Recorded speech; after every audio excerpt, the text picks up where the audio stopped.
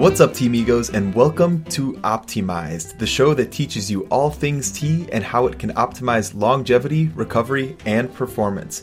My name is Vince LaPalooza, and I am your host and guide on this tea journey. And today, we are talking about Silver Needle White Tea. Today we're going to dig into three topics. One, the history and some unique stories of Silver Needle White Tea. Two, the unique health benefits of Silver Needle White Tea. And three, any tips and tricks for the best experience for you to take home and make an amazing cup of white tea. Silver Needle White Tea. So let's dive on into the history. So first and foremost, what is Silver Needle White Tea? Well, white tea in general comes from the Camellia sinensis plant, which is the same plant that green tea, yellow tea, black tea, oolong tea, pu'er tea, what all of those come from. So what makes specifically white tea and Silver Needle White Tea unique? Well, first and foremost, where it is grown. And we'll actually dig into the provinces that it is grown in a little bit later, but that depends, or that changes which kind of tea you actually have. So where it's grown, arguably the most important part of the process is the post-harvesting processing of the tea leaves. Because it's all the same plant, you can take a tea leaf and make it into different teas. So primarily, the oxidation level is what creates different levels, and white tea is typically the least oxidized compared to like a pu'er or black tea, which are the most oxidized. So that's kind of on a basis what Silver Needle is. Now, Silver Needle, that's more on a basis what white tea is. Silver Needle is specifically a kind of white tea that we're going to be talking about today. And before we actually dig into maybe some of the specifics of Silver Needle and what makes it super unique, I think it's important to talk about the lore and the legend of Silver Needle. This tea doesn't actually have a date of when it was discovered, but more of a story. And this story is placed within the Fujian province on the mountainside of a Gong, that's D-O-N-G, mountain. And during this time, this ancient time, on the mountainside, there was a village at the base of the mountain, and this village was overcome with drought and famine, and plague was running rampant throughout this village.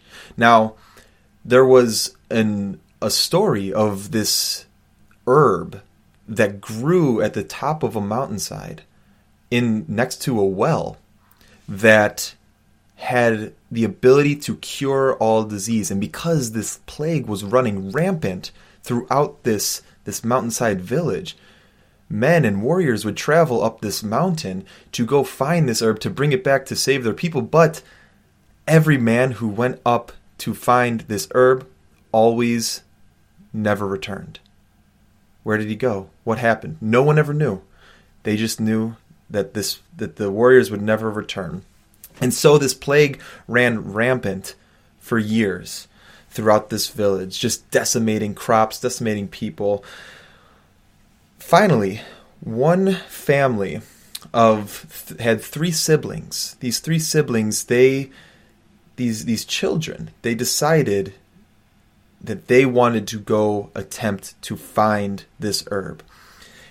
And the oldest of the sibling, he was like, I'm going to go first and I'm going to go find this. Now, as he was about to embark on this path, he was confronted by an old man, a sage old man who told him, you will only find this herb when you feel as if you need to turn back and you keep moving forward. There should never be a doubt in your mind that ahead is the herb. And if you at all think about turning back, it's game over. So, with this knowledge in hand, the young boy traveled up the hill, and as he was traveling up this mountain, he approached this area that had more rocks than usual, had these giant boulders and giant stones, and he heard these whispers in the air saying, like, turn back, there's no point, like, just go back. And frankly, he had been traveling for so long and was exhausted that he listened. And as he turned around to turn back, he turned into a stone.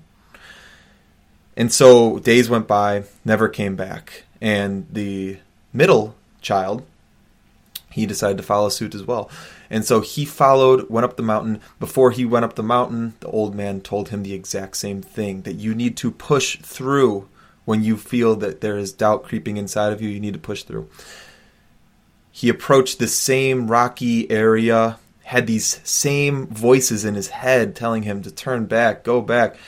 And he frankly was exhausted and listened, and he too turned into a stone. And finally, the youngest child was a little girl, and she decided, it's my turn. It's been days. I haven't seen my brothers. I need to go find this. And on the way up, the old man stopped her, told her the same thing. However, this time, he actually handed her 2 rice cakes to take with her on the journey. Why? Not sure. Just being nice old guy. So as she was traveling up this mountain, she hit this spot where there were these rocks, and it was desolate. It was just dry, and she was exhausted. And she started to hear these thoughts, these voices that weren't her own, telling her to turn back. It's time, like she's been traveling too long. And what did she do? She took these rice cakes, put them up to her ears, and just kept moving forward.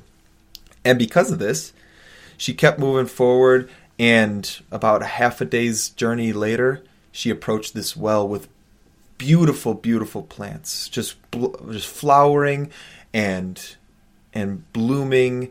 And what she did was she took some of the water from the well, drank it for herself, poured it on these plants. The plants actually blossomed more flowers, and in the flowers were some seeds. She took the seeds, brought it back to the village, scattered the seeds throughout.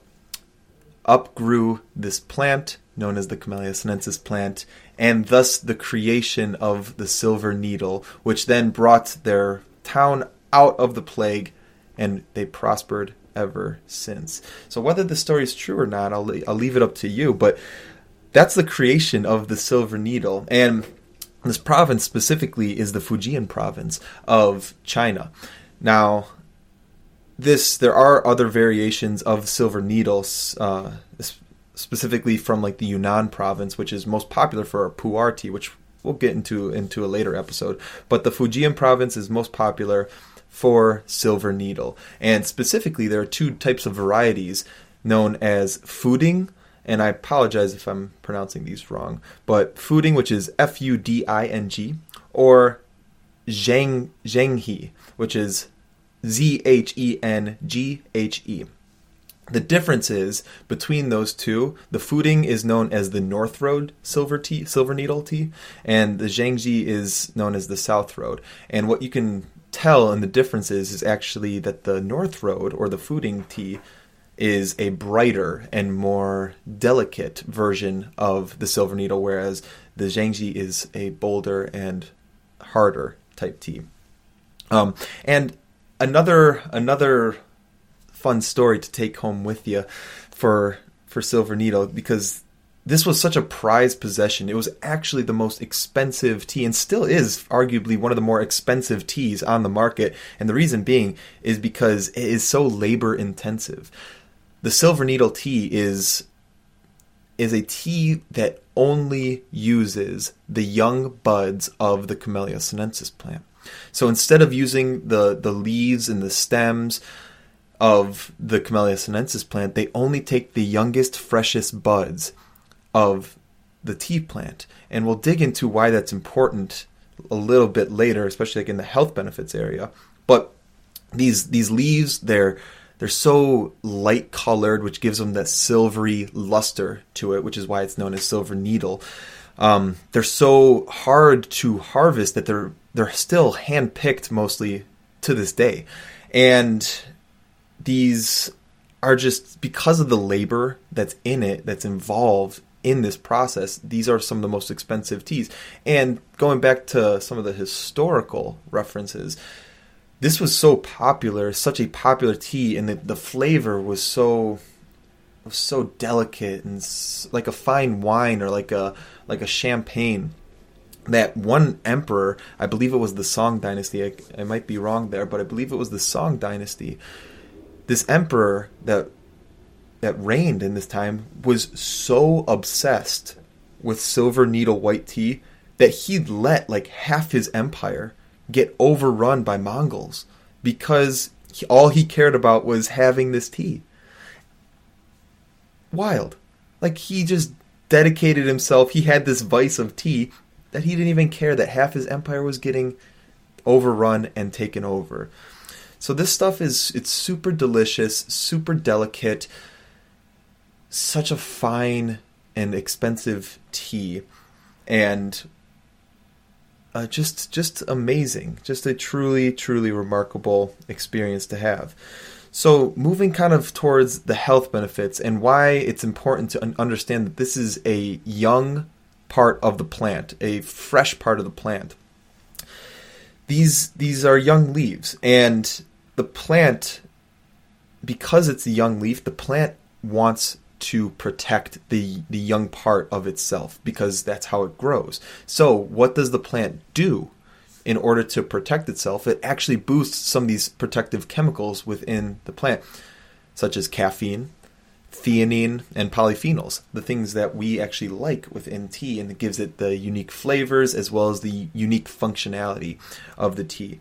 So these are actually boosted in this part of the plant, which does lead to some breaking some of the myths and of like white tea and tea in general, or I should say some of the things that people say are common knowledge, whereas like white tea has the least amount of caffeine and black tea has the most. Like that's a whole different episode in itself, is the caffeine topic. But these buds actually have the highest amount of theanine, polyphenols, and caffeine.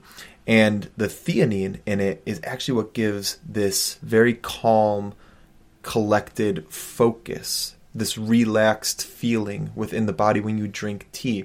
And the combination of theanine with caffeine makes it so that you are not only calm and like collected within the body, but the caffeine boosts the energy, so you have this like focused alertness, or as people like to call it, a flow state. It helps you enter a flow state more. So the meditations with silver needle tea are better, frankly. People like to work with it in a meditative state, and helps enhance the meditations a little bit greater. And so because you have a better concentration, you have more of an alertness to it. And the caffeine content can get up to like 80 milligrams within a serving of the tea, which is, again, not what is commonly talked about. It's commonly said that white tea has the least amount of caffeine, like around like 20 milligrams. It's just not true, and it's important to know that if you're someone who's caffeine sensitive. So some of the other unique health benefits to white tea, and specifically the silver needle, is that it may actually boost your immunity due to its antimicrobial type effects that white tea has. And it also might boost your heart health due to the increased flavonoids and increased polyphenols within this tea as well. On top of that, it can help relieve stress due to the increase in nutrients such as like potassium and magnesium, which also is great for muscle recovery, stuff that we want if you're active and moving the body a lot. On top of that, it helps stimulate your digestive processes by boosting specific enzymes within the gut to help alleviate any digestive challenges. So some super cool stuff, but I think overall just this tea is super powerful for enhancing meditative practices, enhancing mental focus and clarity, something to work with kind of throughout the morning, the mid or the early morning to mid-morning to early afternoon. You probably don't want to work with it later in the evening just because of the higher caffeine content. So some of the tips and tricks to enhance your experience with this tea. A lot of these I've mentioned already, but 2 myths that I do want to go over. One is the myth that white tea is too delicate for hot water. Now, I think as a blanket statement, sure, that checks out. But white tea is so much more than just like a white peony tea, which is another super popular white tea. Because this is a delicate part of, or because this is a young part of the plant, I should say, it's going to be sturdier. The plant actually produces these tiny white and silvery hairs and fibrous hairs on the plant to help protect it so that it can grow and become the leaf that we know and that we love. So by doing that, it actually can take more heat and more time on the tea leaf to bring out the flavor.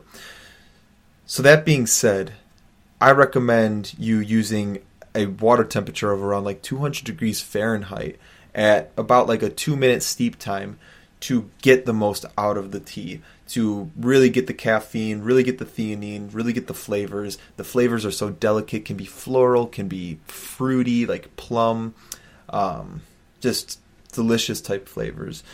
So that's one of the myths, is about just the hot water use. The other one is about the caffeine content and white tea being the lowest in caffeine. It could be up to 70, 80 milligrams of caffeine in per serving. And it really just depends on how much of the tea you use, which brings me to my third tip, is to use more than you expect.